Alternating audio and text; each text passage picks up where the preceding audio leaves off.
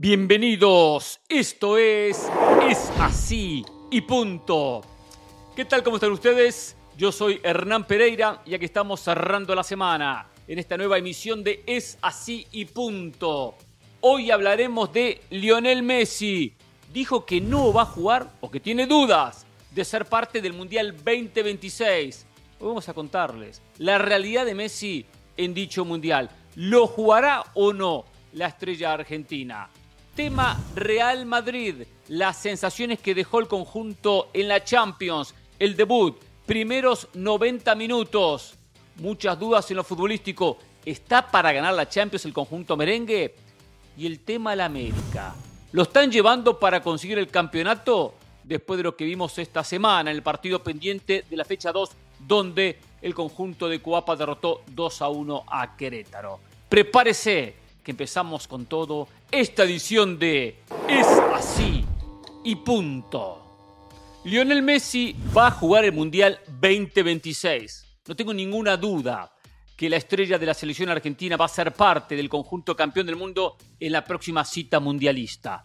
A ver, acá no pasa por una cuestión de tener un informante, no pasa que me acerqué a la casa de Messi, somos vecinos, vivimos cerca y alguien me contó. No.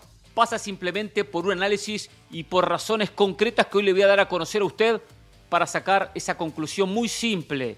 Messi va a ser parte de la selección argentina la próxima Copa del Mundo.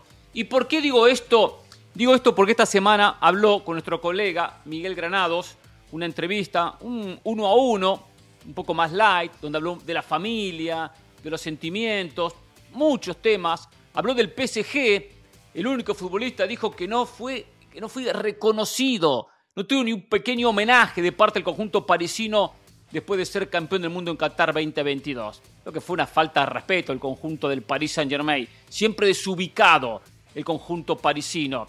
Porque más allá que Argentina le gana a Francia la final y que Francia como país subcampeón podía estar dolido, molesto por haber perdido dicha final, igualmente el PSG tenía que haberle hecho un reconocimiento, un pequeño homenaje, una plaqueta, cualquier cosa, y no hizo absolutamente nada. El resto de futbolistas argentinos, campeones del mundo, todos, cuando llegaron a sus clubes, hicieron algo. El PSG no hizo nada. Y no solo los directivos no hicieron nada. Porque entiendo que esto pasa de parte del presidente, el Calafi, y sus directivos en armar algo. Tampoco los jugadores, quienes lo podrían haber recibido a Messi de una manera especial, como recibieron, por ejemplo, en el City a Julián Álvarez o al resto de jugadores que estuvieron en dicha Copa del Mundo. Esto no le cambia nada a Messi. A Messi no lo hace ni mejor ni peor, ni tampoco esperó en toda su vida un reconocimiento del Paris Saint-Germain. Esto simplemente deja expuesto al conjunto francés. Es un equipo frío. Es un conjunto que piensa solamente en contratar jugadores, que no tiene aspecto humano. Nunca cuidaron a Neymar. Y sabemos lo que pasó con Neymar. Nunca cuidaron a Messi. Y sabemos lo que pasó con Messi. Y tampoco están cuidando a Mbappé. Ahora intentan dejarlo contento a Mbappé, darle mucho dinero, llenarle el oído de ideas que dejan al francés contento. Pero al fin y al cabo es un equipo sin alma, sin corazón. Habló de eso y otros temas mucho más. Messi, que antes de meterme en el tema 2026, quiero hacer un repaso de lo que pasó en la semana. Pues fue una semana con muchas noticias para el tema de Messi. Primero, lo decíamos el lunes, no jugó contra Atlanta United. Se comió 5 el equipo de Martino y empezó la especulación. Claro, no jugó porque el campo de juego, el césped del estadio de Atlanta United no es un campo de juego natural, es sintético, por eso no quiso jugar. No quiso jugar contra Bolivia en La Paz porque no iba a jugar a 3.800 metros sobre el nivel del mar. Mucha especulación, mucho bla, bla, bla, mucha mentira, mucha crítica fuera de lugar. Porque al fin y al cabo, cuando uno hoy se da cuenta de la realidad, Messi está en el límite en el aspecto físico. Y se lo vio el miércoles. Contra Toronto, arrancó el partido y al minuto 37 tuvo que abandonar el campo de juego. Tiene, y se hizo unos estudios en las últimas horas, una fatiga muscular en el posterior del muslo de su pierna izquierda y por esa razón lamentablemente no pudo jugar el partido contra Toronto, pese a que su equipo después tuvo un gran rendimiento y ganó 4-0. Y llega con lo justo al partido de la US Open Cup ante Houston el próximo miércoles, buscando su segundo título con la camiseta del Inter y a su vez el segundo título en la historia de este nuevo conjunto de la MLS, el Inter Miami. Entonces acá no es que simplemente se lo cuida para una final, está al límite, no se desgarró, pero tiene que cuidarse y no va a llegar en óptimas condiciones a enfrentar a Houston, llega con lo justo. Y esto porque no hizo pretemporada, porque llegó al Inter Miami y empezó a jugar en la famosa Leagues Cup, porque tuvo que hacer muchos viajes, y todo eso lo llevó a un desgaste físico. No tiene 20 años, no tiene 22 años, y no ha podido parar. Por eso va eligiendo las batallas. Jugó contra Ecuador, con la selección argentina, y pidió el cambio, se fue. Contra Bolivia no jugó, contra Toronto United no jugó, y probó contra Toronto, y al fin y al cabo tuvo que pedir la modificación.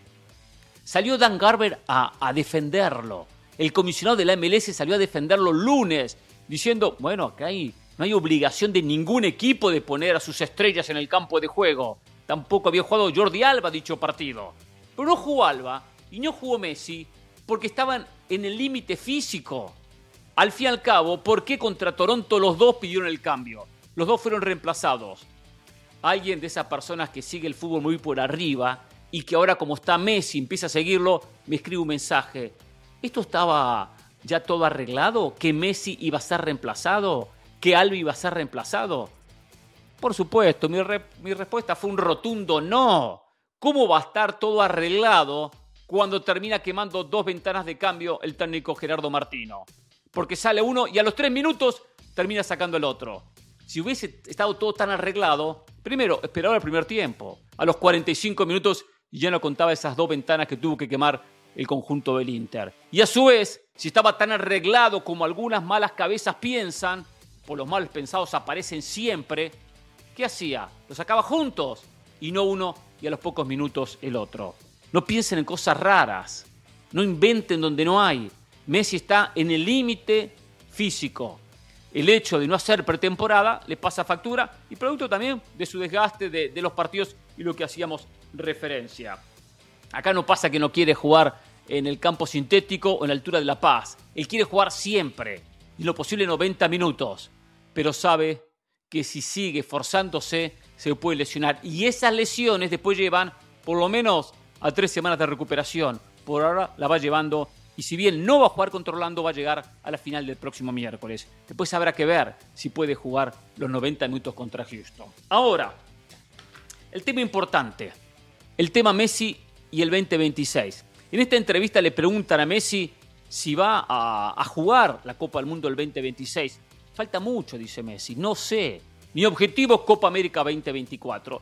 Y eso vende mucho. Y la gente empieza a especular. Messi no llega al Mundial. Messi no va a jugar al Mundial. Yo les aseguro que Messi sí va a jugar el Mundial 2026. No tengo ninguna duda. No tengo ninguna duda. Primero, él siempre quiere jugar, sí.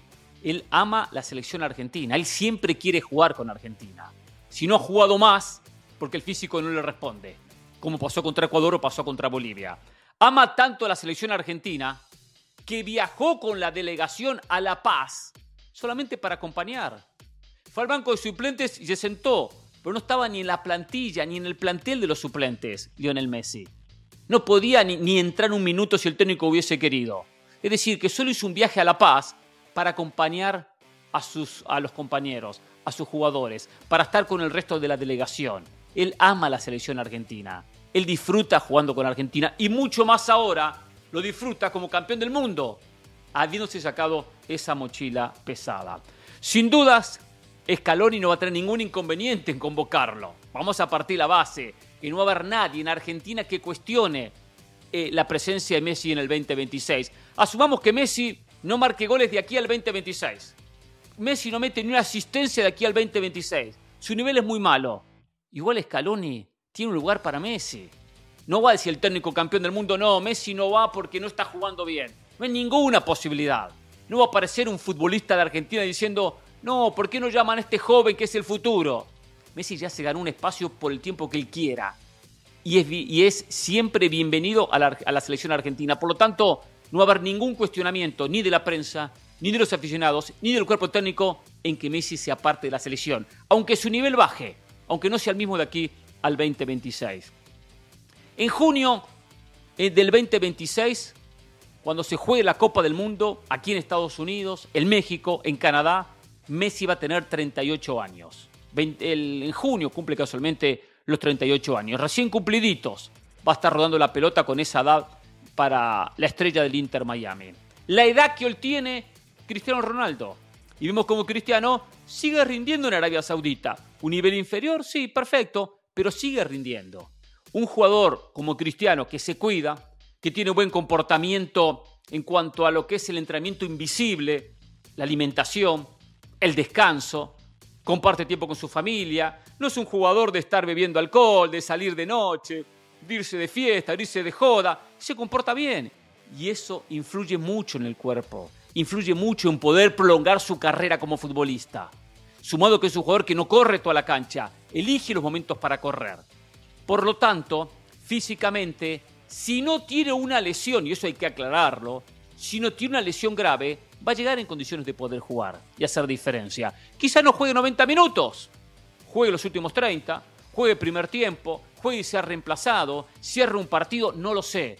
Pero que futbolísticamente va a tener mucho para aportarle, no tengo dudas. Aunque sea 15, 20 minutos, aunque entre para patear un tiro libre, aunque entre para meter una asistencia, por supuesto que va a poder aportar mucho del aspecto futbolístico.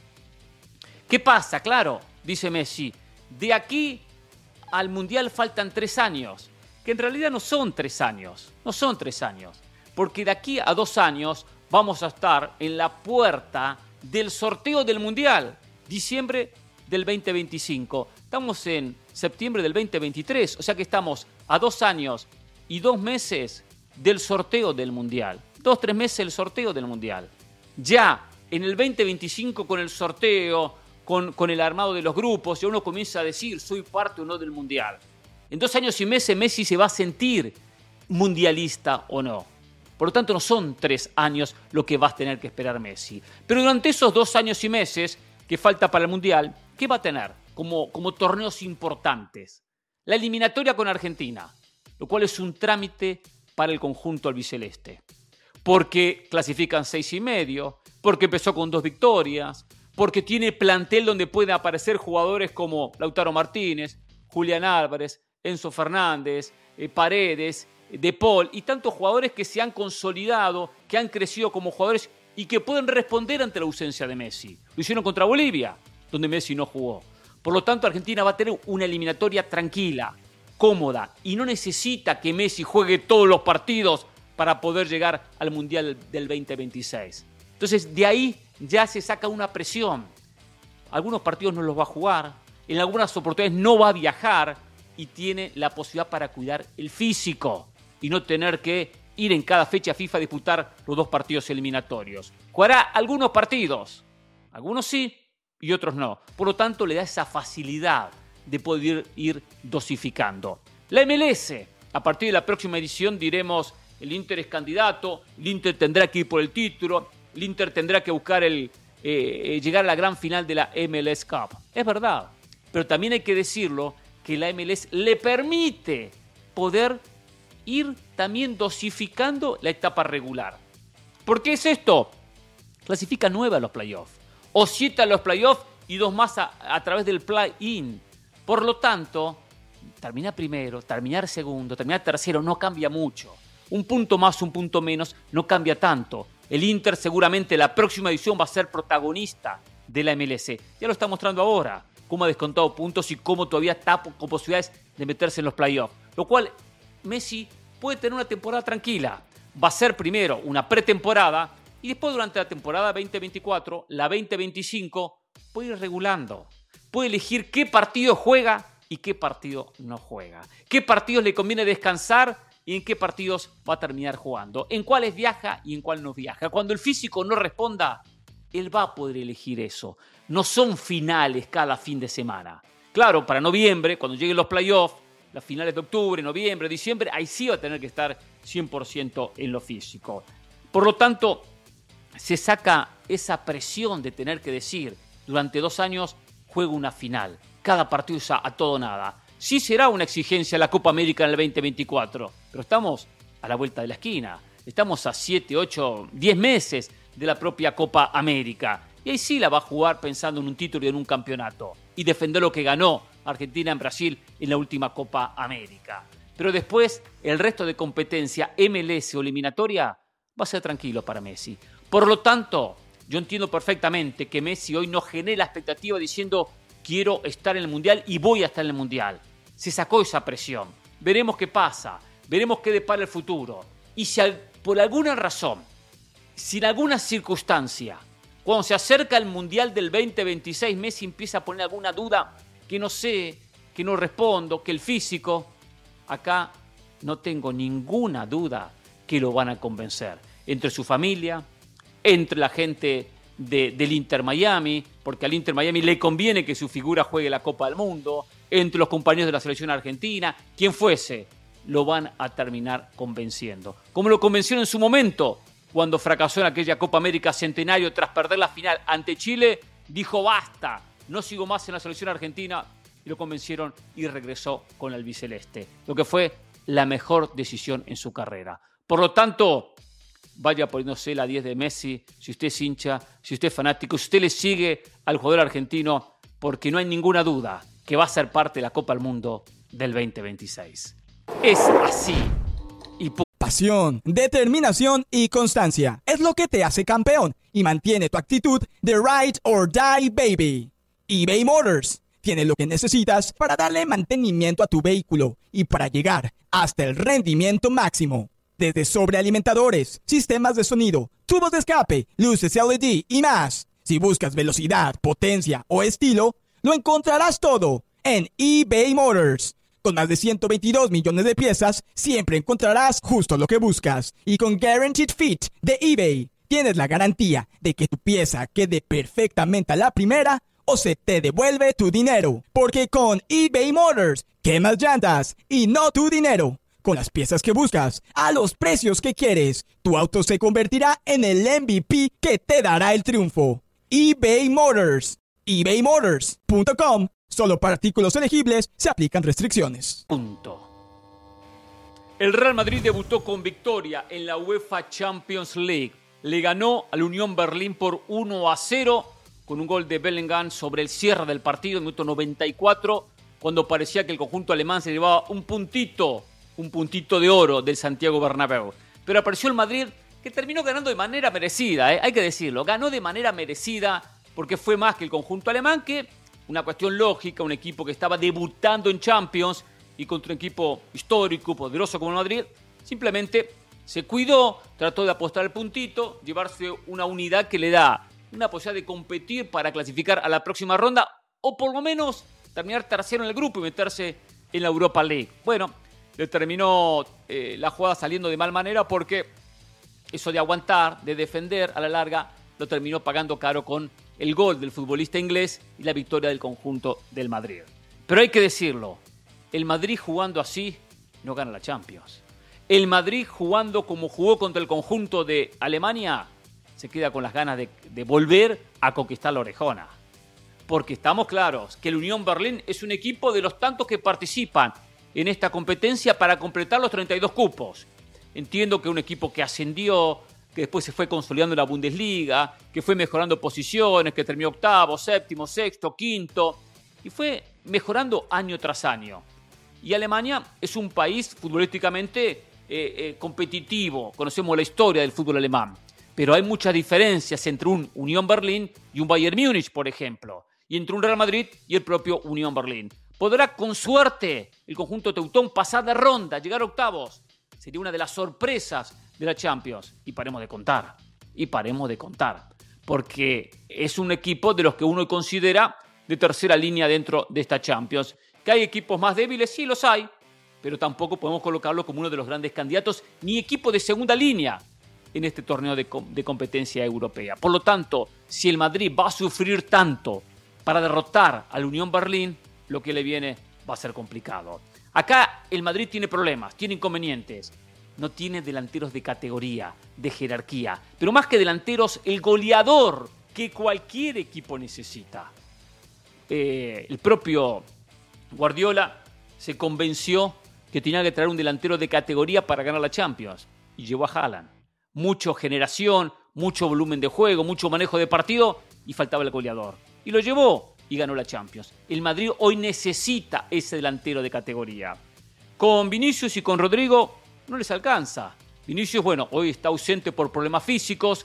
Siempre va a ser un aporte en la cancha, sus desbordes, sus goles, sus asistencias. Pero no es el típico goleador. El goleador vive del gol. El goleador siempre está para meterla. El goleador está siempre para culminar, ubicarse en el área, en la posición correcta, lugar correcto y momento correcto para empujarla, para mandarla al fondo, para terminar la jugada. Y hoy el Madrid no tiene a ese futbolista. Muchos dirán Joselu, sí Joselu, quien jugó el partido, quien ganó 5 o 6 pelotas aéreas y todos los cabezazos fueron defectuosos, desviados, débiles o en el palo. No terminó una bien el delantero del Madrid. Quien claro juega con esa presión de tener una camiseta pesada, una camiseta fuerte, una camiseta que le vistieron jugadores de la categoría de Benzema, de Cristiano por citar los últimos, de Raúl en su momento y de tantas figuras que José Lu dice tanta historia. Yo tengo que contar con esta camiseta, le cuesta a José Lu y le va a costar mucho. Se siente que es un jugador que está con desconfianza, que no confía en él mismo y por esa razón, sin un delantero de categoría, es muy difícil competir. Es muy difícil pensar en lo que quiere el Madrid, quedarse con la Champions. Alguien tiene que llegar en el mercado de invierno. Sí, alguien tiene que llegar. ¿Por qué? Porque el Madrid, que comúnmente contrata futbolistas en el verano y no lo hace en el invierno, hoy sabe que es un puesto vacante. Hoy sabe que tiene que potenciar ese frente al ataque. Que aunque Vinicius tenga un notable campeonato, aunque Rodrigo mejore su cuota goleadora, aunque José Lu gane confianza, siempre le va a faltar ese 9. Ese delantero de categoría. E históricamente el Madrid siempre compitió con planteles de categoría. Y con el correr de los años ha perdido peso. Porque se fueron jugadores de la talla de Cristiano, de Benzema, de Sergio Ramos en los últimos años, de Casemiro, y no fueron reemplazados. No fueron reemplazados por jugadores de la talla de ellos. Fueron reemplazados por jugadores jóvenes en muchos casos, como una apuesta a futuro. Tchouaméni que se va ganando un espacio en el medio, Camavinga como un interior o lateral por izquierda, Rodrigo como una alternativa en ataque, pero a la mayoría todavía le falta años para llegar al nivel de los consagrados. Luka Modric pasa los años, rinde, le metió una pelota a José Lu con cara interna de su botín derecho espectacular. Pero pasan los años y lo siente el futbolista croata, uno de los mejores volantes del mundo de los últimos años. Pero también pasan los años para Luka Modric. Entonces el Madrid lo está sintiendo. Ha perdido calidad de plantel. Ha perdido ese peso individual que históricamente tuvo el Real Madrid. Por eso para esta Champions, después de lo visto en los 90 minutos, por si había alguna duda, no podemos ponerlo como candidato. Claro, es una Champions que decíamos el otro día y después de haber visto la primera jornada, ratifica los comentarios. No hay un gran candidato sacando el Manchester City. El Bayern es el que más se acerca, que le ganó al United y terminó ganando bien, aunque el resultado fue con muchos goles y terminó con un 4-3 emotivo. Pero era por un resultado mayor. No termina de dar el paso y consolidarse el equipo de Erik ten Hag. El Arsenal gana por goleada, pero es un equipo que en los partidos importantes no termina de aparecer. Barcelona goleó al Royal de Bélgica, vamos a ser claros, no goleó a nadie. 2 goleadas consecutivas ante el Betis y ante el conjunto belga. Pero le falta mucho a un Barcelona que tiene que preocuparse por pasar a la ronda de grupos. Después verá para qué está quien viene de fracasar rotundamente en 2 años consecutivos en la propia Champions. El PSG logró un buen triunfo frente al Dortmund, pero hay que verlo en partidos importantes. Mbappé podrá ponerse el equipo al hombro, quien no pudo con Messi y con Neymar sobre los costados. El Atlético de Madrid, más de lo mismo. Buen partido en Italia, buen partido entre Lazio y a la hora de la verdad se deja empatar, defiende mal, le empata el conjunto italiano y termina con 1-1 que no es el resultado ideal. Por lo tanto, cuando uno hace un análisis, vemos lo mismo. El City sufrió, pero lo ganó y lo ganó bien ante la Estrella Roja y sigue siendo el único candidato. Mucho tendrá que mejorar el Real Madrid, que ya no tiene a un Benzema como los últimos años quien lo salvaba en los partidos importantes. Ese futbolista no lo tiene. Por eso, con el nivel que viene mostrando o que mostró contra Unión Berlín, va a pasar de ronda, quizás llegue a cuartos y de repente se puede ilusionar la gente del Madrid que llega a semifinales. Pero a la hora de hablar de título, al Madrid hay que borrarlo. Es así y punto. El América ganó esta semana un partido pendiente de la fecha 2 de la Liga MX, aquel partido contra Querétaro, y de esa manera tomó el liderato de la Liga Mexicana. América líder del campeonato de México, lo cual es muy bueno para cualquier equipo, en este caso para América, estar en esa primera posición. Pero hay que decirlo muy, pero muy claro. Al América lo ayudaron para que derrotara al modesto Querétaro y sea líder del campeonato. América logra un triunfo agónico sobre la hora, como el cabezazo de Lichnowsky tras una infracción, una falta que termina cometiendo contra Manuel Gularte, quien nunca puede saltar, el central de Querétaro, cuando de atrás le aparece el jugador chileno y le pone todo el cuerpo encima.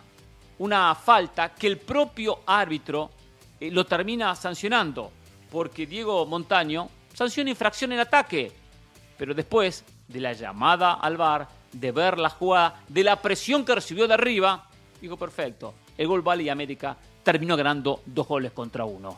No es el camino que América tiene que transitar.